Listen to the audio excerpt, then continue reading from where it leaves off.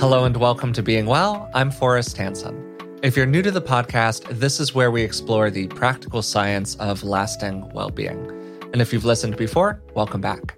I'm joined today, as usual, by Dr. Rick Hansen. Rick is a clinical psychologist and a best-selling author. And I'm also happy to say that he's my dad. So, Dad, how are you doing today? I'm doing really well, Forrest. And as always, thanks for asking. It's not pro forma for you. Yeah. Which is really sweet, actually. How are you doing? I'm doing pretty well. I mean, I'm a little tired today, to be perfectly honest. I had a little bit of a rough sleep night last night. And then there's all this construction going on outside of my house right now where we're living. And it was kind of interfering with the recording initially. So we had to sort of figure that out. But it's calmed down a little bit. If you get a little background noise during this episode, it's probably because they're literally building a hotel across the street from me right now. And I can't do anything about that one. So anyways, getting into today's episode, we're actually going to have some fun today, as you might be able to tell from our slightly lighter than normal open. And we're going to do something a little bit different.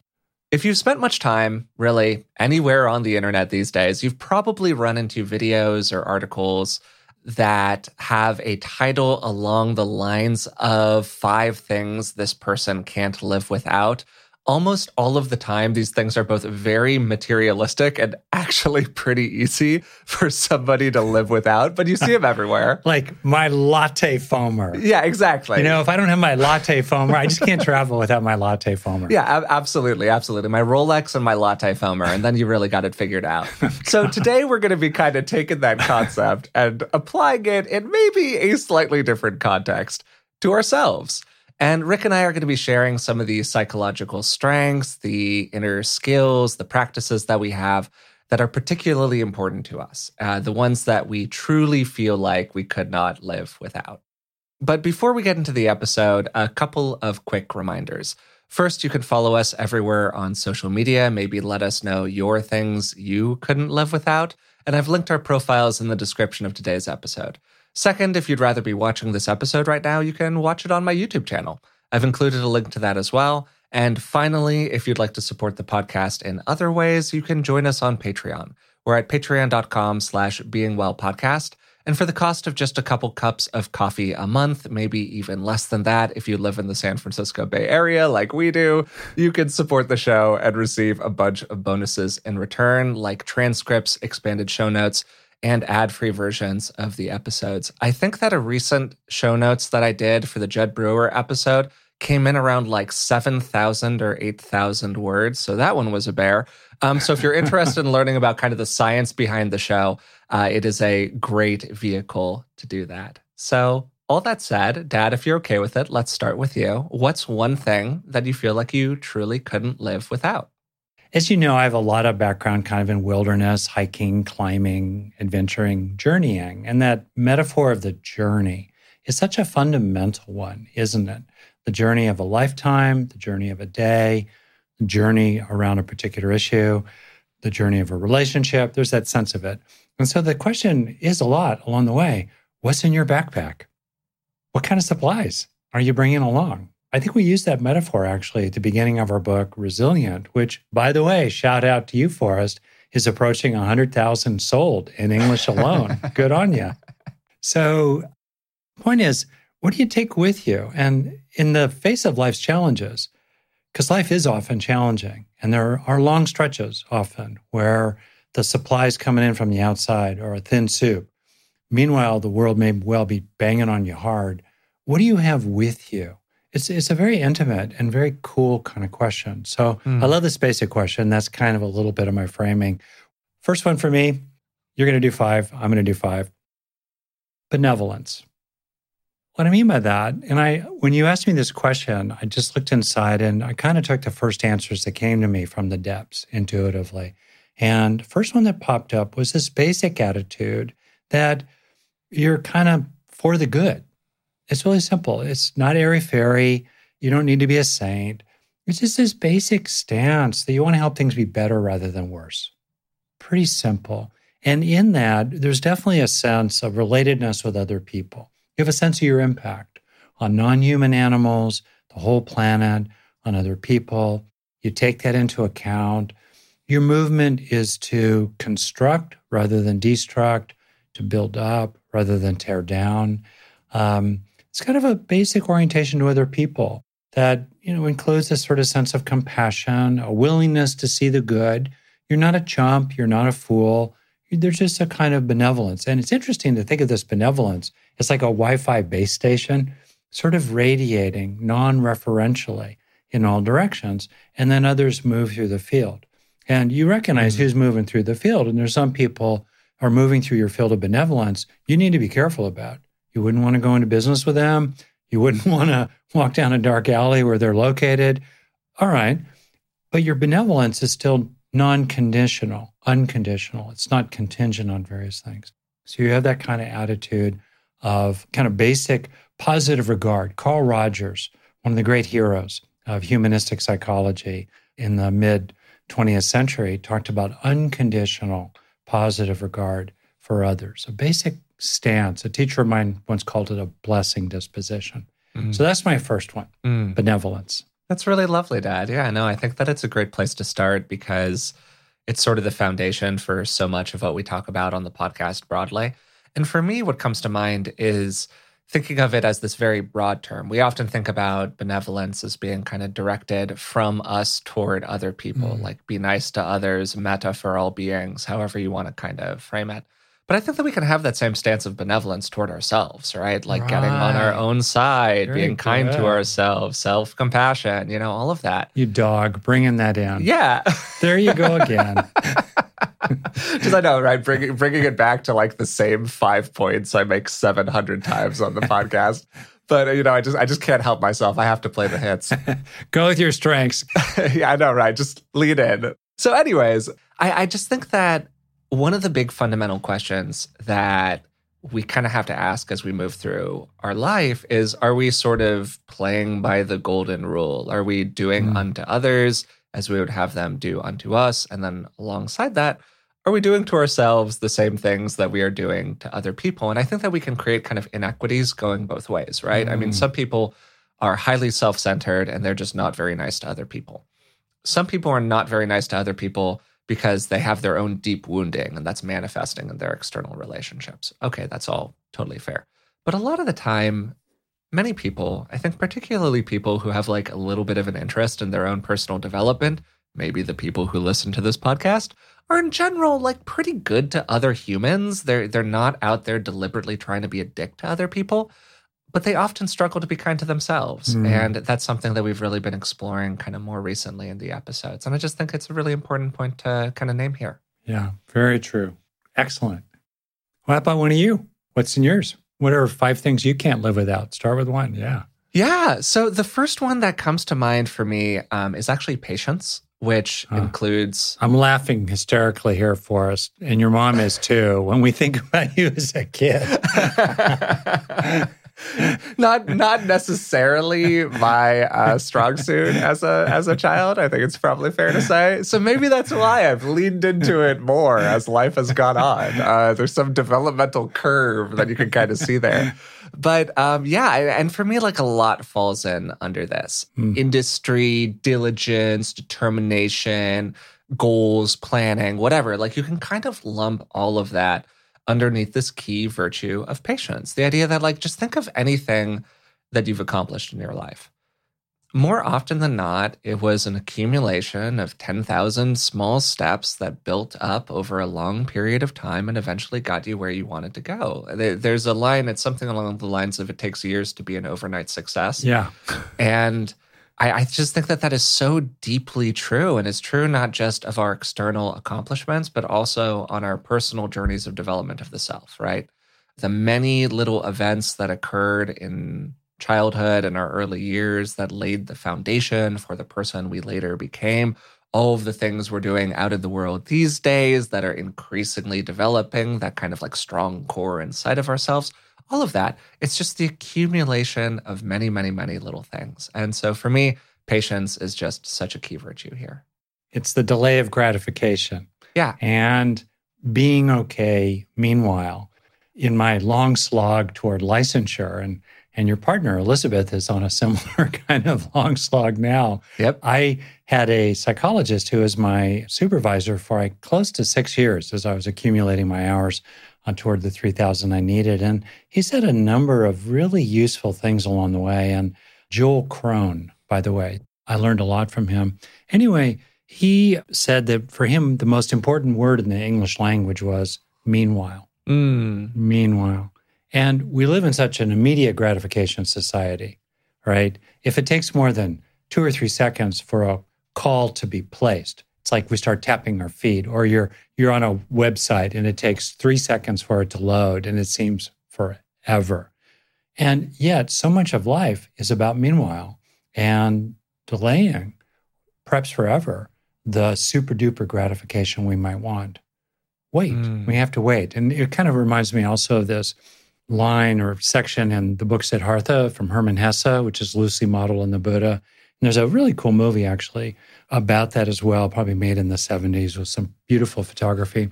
Essentially, there's this moment where young Siddhartha, prototype of the Buddha, comes out of the forest. He's been an ascetic meditator. He's nearly starved to death. Didn't really work for him. He said, this isn't working.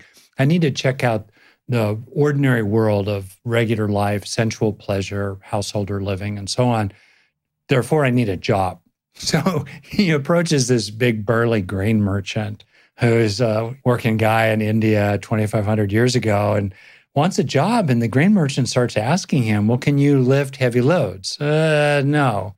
Can you recognize the difference between this quality of rice and that quality of rice? No. So he goes through a whole bunch of things, but the merchant can tell there's something kind of special about this kid. So he's going to keep asking him. Finally, he says, okay, what can you do?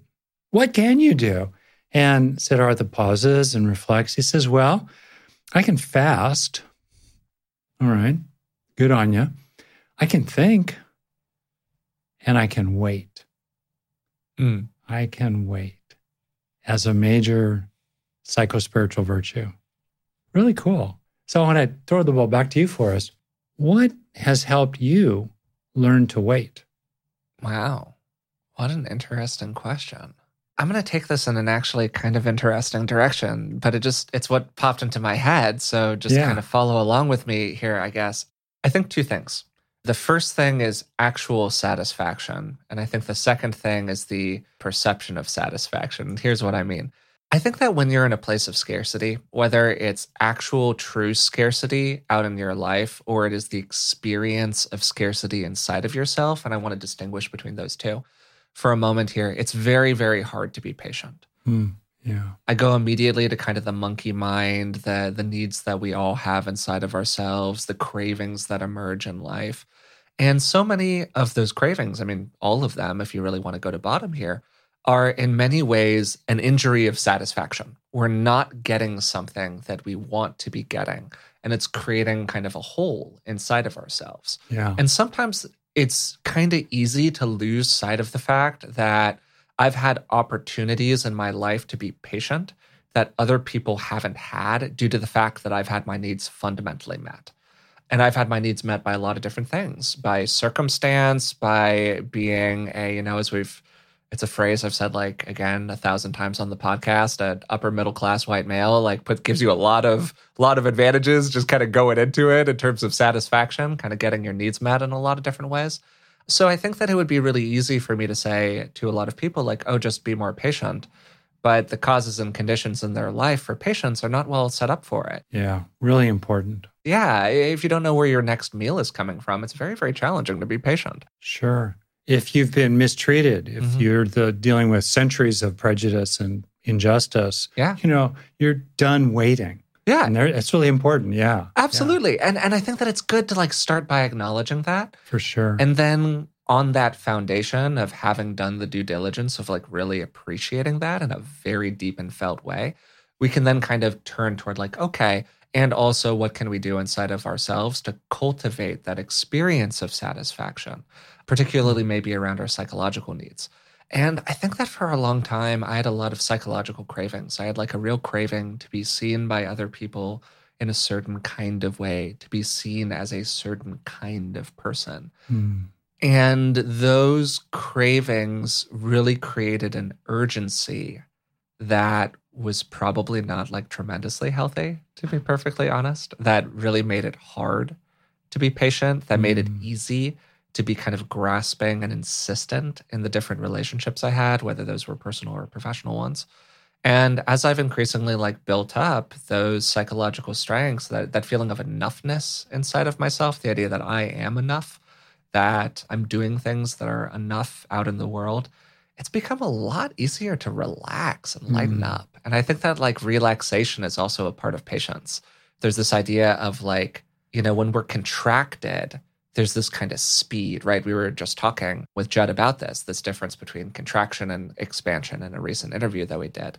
And patience to me has this quality of expansion to it. And that's, I think, one of the best ways that I can articulate it. So when we feel that satisfaction inside of ourselves, whether it's actual satisfaction, truly meeting our external needs, or it's more the psychological component of satisfaction, I think it just gets so much easier to be patient. Enough already. Yeah, enough already. Right. Yeah. Enoughness already. Yeah. That sense of that. Yeah, we talk about that. Contentment already, okayness already, in the present. In the present. Yeah. That's beautiful, Forrest. Thanks for letting me put you on the spot there. No, I mean, thanks for asking the question. I thought it was a phenomenal question. And that was such a deep answer. Wow. Oh, thanks. Well, yeah, no, honestly, really appreciate that. And, thanks for giving me the opportunity to think about it, because I don't know if I'd really reflected on that in quite that way before. So it was very, very cool. And also, it's a good preview of something I'm going to talk about for my next one. But before we get to that, what's yours, Dad? What's your second one that's particularly important to you? The second one that came up for me when I did this kind of fresh look, which is such a lovely way to do it. It's like, it reminds me somehow of the I Ching, the Chinese teaching book, tremendous wisdom in it that can be used as a kind of guide, kind of an oracle, as it were. And people who know it, you basically establish a question, and then you use, whether it's sticks or coins, you essentially build a hexagram in 3 steps that can become a second hexagram sometimes. And the crux is you have to ask a question. You have to name your question. What's the question? You begin with this question, right? And just the question itself is really heuristic. It's generative. So like, what are the 5 things I can't live without? It's not like there's a right answer. It's just that it's a good question. My next one, curiosity. That's the second one that popped up. And by curiosity, I mean the wanting to know what's true. Simple as that. Curiosity about other people. What's it like to be you? Curiosity about reality, physical reality, drawing one into science. What's going on, right? And so on the road to find out, curiosity involves a kind of inquiry, and it helps to be willing to not know, to be willing to step away from all the things you think are true, and to be willing to learn, to be willing to have your priors updated, to use the language of Bayes' theorem and Nate Silver, updating your priors about what you think is actually true. A willingness also to bring a kind of curiosity to your own experience. What are the causes and effects? Oh, I'm irritated right now. What led to that? Let me rewind the last 10 seconds or 10 minutes of the movie of my mind to see if I can detect the causes of this present moment of irritation in what's happened before. Oh, what's going on? What's going on in my deeper layers, my younger layers? The semi-conscious in the shadows layers. Curiosity. I think alongside that, again, to give kind of like the reflection of it, there's this kind of natural pushing back and curiosity around what isn't true. Being curious, like you were saying, about, the structures in the mind that aren't being honest with us for whatever reason, and kind of investigating what the source of that dishonesty might be. And being really questioning about the nature of our experience, the nature of reality, like what is the self really, to investigate one of the questions that we've asked on this podcast a lot. What are my emotions really? What's the true root of them? And I think that curious inquiry is such a foundational piece of Buddhist practice, for starters, which you've engaged in seriously for a very long time, because we're constantly asking those questions of the mind, of reality, Vipassana meditation, insight-based meditation, inquiry into the nature of reality. So I do think it's just very fundamental for you and for your practices in general. Well, that's sweet, Forrest, that you nailed that. And curiosity, certainly about the nature of reality, and also very immediately the nature of all experiences. Mm-hmm. What is the nature of a sensation that it shares with the nature of a plan or a thought or an emotion? And we can look more and more deeply. We realize that, oh, wow, all experiences have the same nature. They're made of parts that are connected and changing. Wow. And therefore, they don't have inherently the kind of solidity that we tend to attribute to them reflexively in the automaticity of the mind. And that's a very deep kind of inquiry that's available to people routinely. Sorry to jump right in there, but no, thought that was great. Yeah, about the value of teaching is just about don't know, not so sure. And there's a kind of a Zen saying, maybe so. I like that. There you are. You're thinking something really intensely. Usually, I'm right and you're wrong. Okay, I know what that one's like. Yeah. And then just to have this little whisper, this kind of friendly, neutral, benevolent, curious whispering in the back of your mind. Maybe so.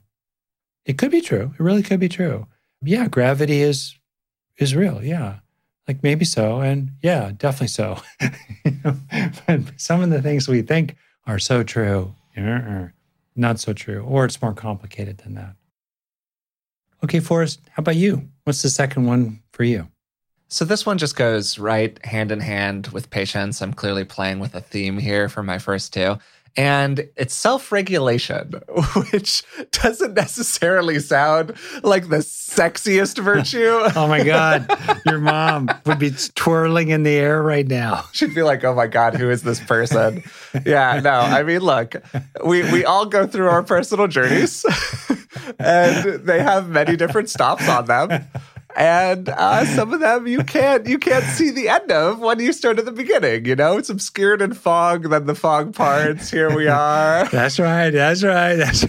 But okay, self-regulation. And my friends would also be laughing, but they would be laughing for a different reason, which is that it's so funny that there's this difference, right? I think that a lot of my friends have this conception of me where I'm just this extremely regulated person. But whereas, of course, you guys have the 8-year-old still running around, whatever. Not the most regulated individual that's ever existed. But okay, anyways, so this just gets back to another one of Forrest's greatest hits basically over here, which is just that idea of the space between when something happens to you and then what you choose to do about it. Yeah. And I think that this is probably the most important skill that we have in relationship with other people outside of just being a basically good human being. Beyond that, I think the ability to regulate our impulses is the most effective tool that we have for interpersonal relationship. Just think about every single time that you got into some argument with somebody else and you just kind of said something and you weren't really thinking about it, or maybe it wasn't even an argument. It was just a normal conversation and you just say something and half a second later, you just go, why did you do that? I mean, that's happened to everybody, right? And that's a fault of self-regulation. You didn't slow down enough to catch the impulse before it came out of your mouth. There's this famous piece of research that if you're listening to the podcast, you're probably familiar with. It's the marshmallow test. We actually had Angela Duckworth in our very first expert interview ever on the podcast and we talked about it a little bit. And there's since been a little bit of a reevaluation of it. It probably didn't show what we kind of thought it did initially, but the basic idea, the general principle that being able to regulate our impulses is a good thing still kind of holds with it. And it's a very, very fundamental piece of research in the kind of history of social psychology. And the impulses to regulate aren't just social ones. Every addiction, if you think about it, is essentially a lack of self-regulation, or maybe a lack of priority, if you want to kind of put it that way. And I just think that the better that we're able to regulate our impulses out in the world, almost always the happier, healthier, more successful we're going to be. Wow, this one's a good one. So I actually had dinner one evening at a conference with Professor Dr. Walter Mischel, who did the marshmallow research. And he was just a wonderful, bright, scholarly, twinkly-eyed kind of person who I would have to say Unlike some academics, the more they know, the more uptight they get. He just kind of radiated a maybe so twinkle about him. So Yeah, that said, totally. and one of the things that's really striking about the research is that to the extent that there is some kind of meaningful difference or variation among 4-year-olds in how well they can delay gratification. Mm-hmm. And then if there's a relationship between how well they could delay gratification when they were 4 and outcomes when they're 24, let's say, or let's just fast forward to people who are 24. How well can they delay gratification and then relate that to outcomes? I think the findings there are pretty robust, that generally speaking, that capacity to regulate yourself to delay gratification can be very useful in a lot of circumstances. As you know, and as you were implying there, the question then becomes, what confers that ability in 4-year-old kids? What are the basis of it? And when you deconstruct that, you find that there's typically a combination of 3 factors: environment, which includes social class, and then personal biological temperament, and then upbringing. And people probably in the beginning over-attributed causes to the innate constitution of the kid. Some kids just had to eat the marshmallows, and some kids could delay the marshmallows, and they're going to be, super successful 40 years from now. That was kind of overdone. And a lot of parenting can really help, kids delay gratification. All that said, I also want to add, and this goes to a question for you. Sometimes one of the wonderful qualities in the kids who temperamentally were more spirited, more on the so-called ADHD end of the spectrum, let's say, who just could not wait for the second marshmallow. They needed the marshmallow now. It was right in front of them. Okay, kids like that and people like that have a huge contribution to make to the tribe, to the group, to the band, to the country, to the world. And I think it's really important to honor that, okay, maybe with that difficulty with impulse control, delaying gratification, comes other gifts for people who are of that sort of person. And for people like me, I could stare at that marshmallow for hours, Forrest, if I knew I was going to get more. I would not pull my hand out of the Gom Jabbar. I'm that kind of person on the one hand. On the other hand, man, you can be self-controlled and self-regulated and determined to a fault, as I have been definitely in my life. So calling that out. So now I want to ask you a question with this preamble here. Here we go. Thanks for being my willing victim. Ambush therapy from your father, live on the radio. No, it's great. Yeah, I didn't realize we were going this direction for the episode, but here we are. Well, it just occurs to me, it's really cool. So what helps us take off the brakes when it's appropriate to dysregulate ourselves, to let go of regulation? And one of my theories about that you might speak to is that by knowing at the end of the day, whenever we want, we can apply self-regulation, actually frees us up to being looser and more wide open in life in general. So I kind of wondered if you could speak to that, because you do some things that are pretty dysregulated, dancing in certain kinds of ways, very adventuresome.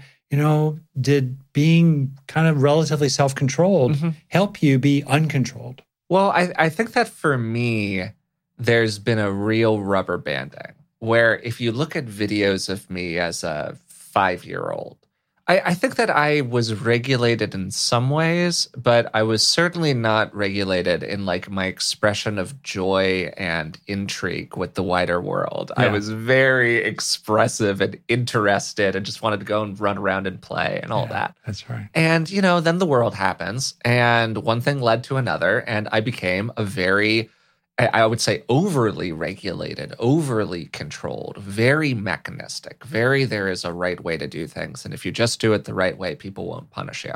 Yeah. And that became my story from probably about age 12 until about age 22, 23, where some of these structures, then I started investigating them and going, is this really the way that I want to be in the world? Yeah. So I think that there's like a natural course in a person's life between regulation and openness, if you want to kind of put it that way, openness to experience maybe. And for some people who are extremely regulated, going to the movies is like this big adventure, or taking these very, very small bits is this like very dangerous interpersonal experience. And then on the other hand, for somebody who's very on that more spirited end of the spectrum, just very little things could be like huge displays of regulation. So I just say that to highlight that some of this is based on individual temperament, as you were saying. And I'm applying this to myself. But I think that if we tried to generalize it to people, I think that most people could probably be benefited by finding some spaces to be a little bit more regulated. But there are probably some people who wouldn't be. And the adventure for them is in finding ways to be more open to experience and to let loose the brakes and all of that. And I think that at the end of the day, it just comes down to like trusting yourself a little bit here.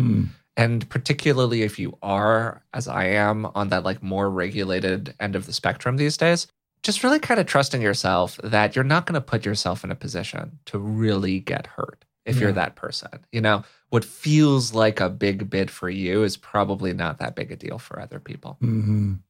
Yeah, and just knowing that if you have to, you've got good breaks.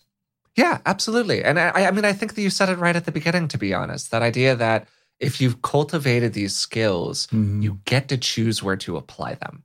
Yep. And that's the whole point, right? You cultivate the skill, and then you can make an active choice about where you want to put it in your life. So, okay, I think that that's enough on self-regulation. And thankfully from here, we're mostly going to be moving into, like you were saying, on the more openness side of the spectrum. So maybe to that benefit, Dad, what's your next one? The third one that came up after benevolence and curiosity including really paying respects at the altar of reality. Fundamentally, reality is the ultimate altar. The third one for me was grit, by which I mean this place inside, like that grain of sand that you cannot grind down, you know, the diamond dust, something, that core inside us that's undefeatable. It may be tired. There may be a lot of fatigue around it. There may be worry. There might be despair, pain, emotional shock, deep hurt. But somewhere deep down inside is a place that says, I'm still going to keep doing the best I can. I'm still going to keep trying. And maybe I need to take a break in the service of trying.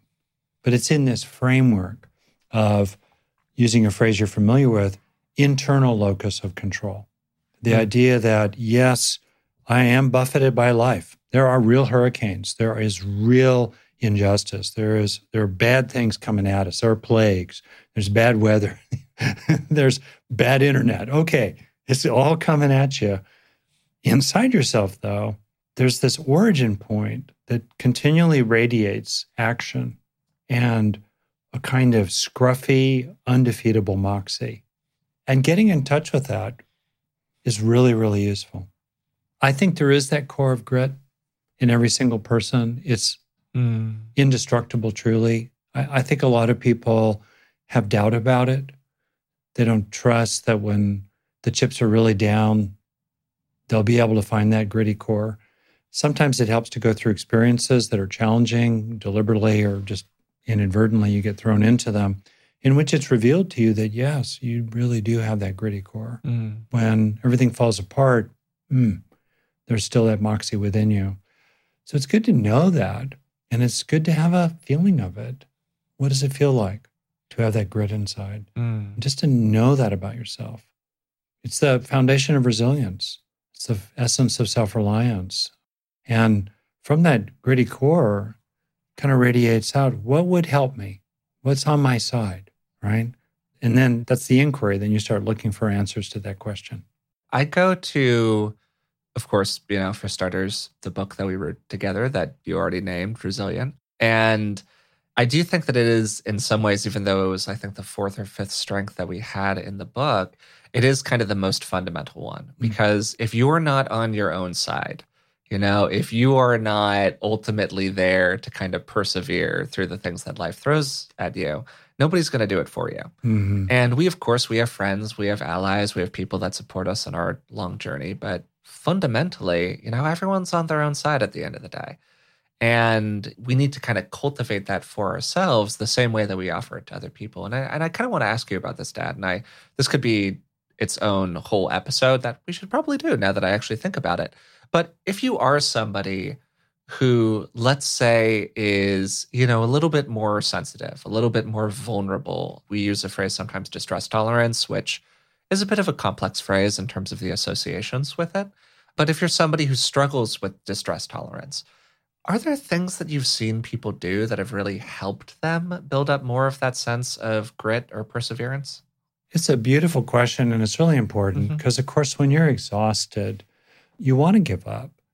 And it's important to be compassionate with yourself about that and to recognize that it arises, this goes to curiosity, it arises lawfully, dependently, the sense of exhausted defeat.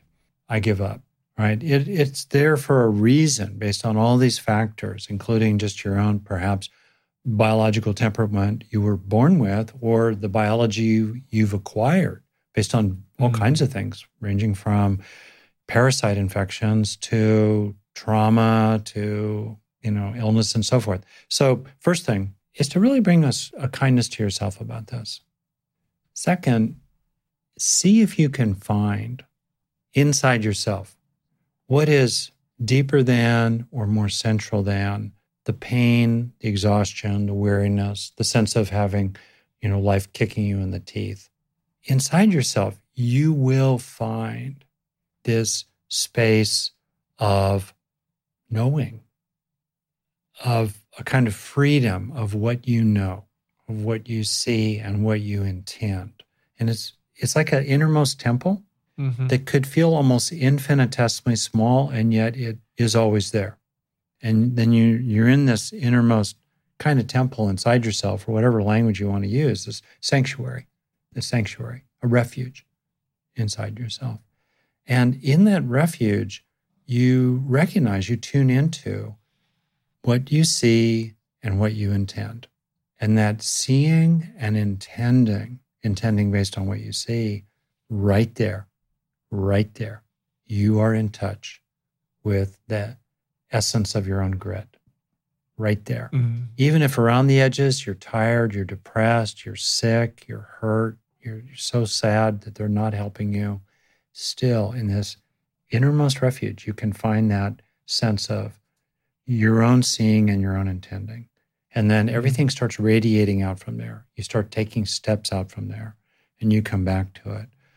And I think to finish, it's okay to, obviously you speak of our advantages and of different kinds of good fortune. And this is where I think it's helpful to turn to people who've been mistreated terribly, or they truly are at the effect of all kinds of things.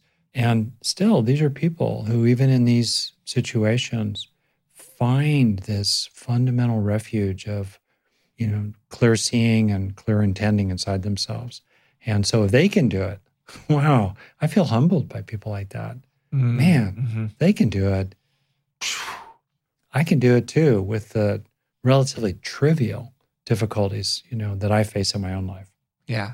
No, I think that's a great framing of it, and a great practice also for people to get in touch with. I think that for me, I do a lot of appreciation of the ways in which others have faced far more complex and challenging challenges than the ones that I do. I also think that there's a place for appreciating your own triumphs in life and reflecting on previous times where you did truly overcome something, because I think that it's really easy to look back over the course of life and go, well, did I really have to overcome something? Or did I did these things, but I just didn't really actually do these other things, because we have that negativity bias, that self-critical mode of the mind, where it gets very easy for us to remember the 10,000 things we didn't do, or the 10,000 things that we could have done differently, rather than the 10,000 things that we did pretty darn well, or, the many little successes that we got through over a particularly difficult time in our lives. And so for me, I go to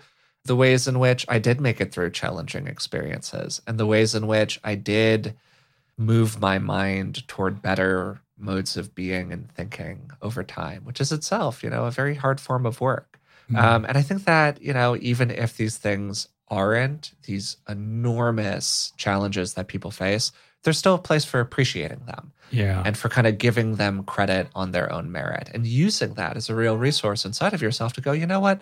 I faced that and I can deal with this too. Fantastic.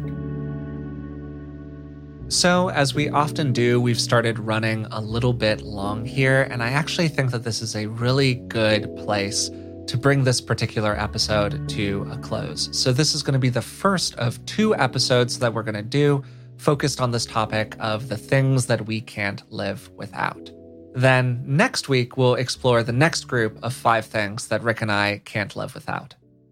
So today we talked about benevolence, patience, curiosity, self-regulation, and grit. Rick shared 3 of his, and I shared 2 of mine. I loved having this conversation. I really enjoyed the structure of it, and I just thought that there was so much here that we were able to get into. So we started with benevolence, which Rick extended mostly out into the world. This idea of having a blessing disposition and a fundamentally positive orientation toward other people. Are you trying to build people up, or are you trying to tear them down? Are you oriented toward constructing more new positive things, or are you oriented toward negativity fundamentally? Tied to that, I brought in the idea of blessing ourselves the same way that we bless other people and extending that benevolence back toward us. While, of course, there are some people who are very full of themselves, very attached to their own well-being, and extremely dismissive of other people, my suspicion is that most of the people who listen to a podcast like ours are generally pretty well-behaved out in the world. Maybe that's just me giving everyone the benefit of the doubt, but hey, it's what I would like to believe. And I suspect that for most people who are listening, there are a lot of challenges around self-kindness and around extending to ourselves the same things that we extend toward other people.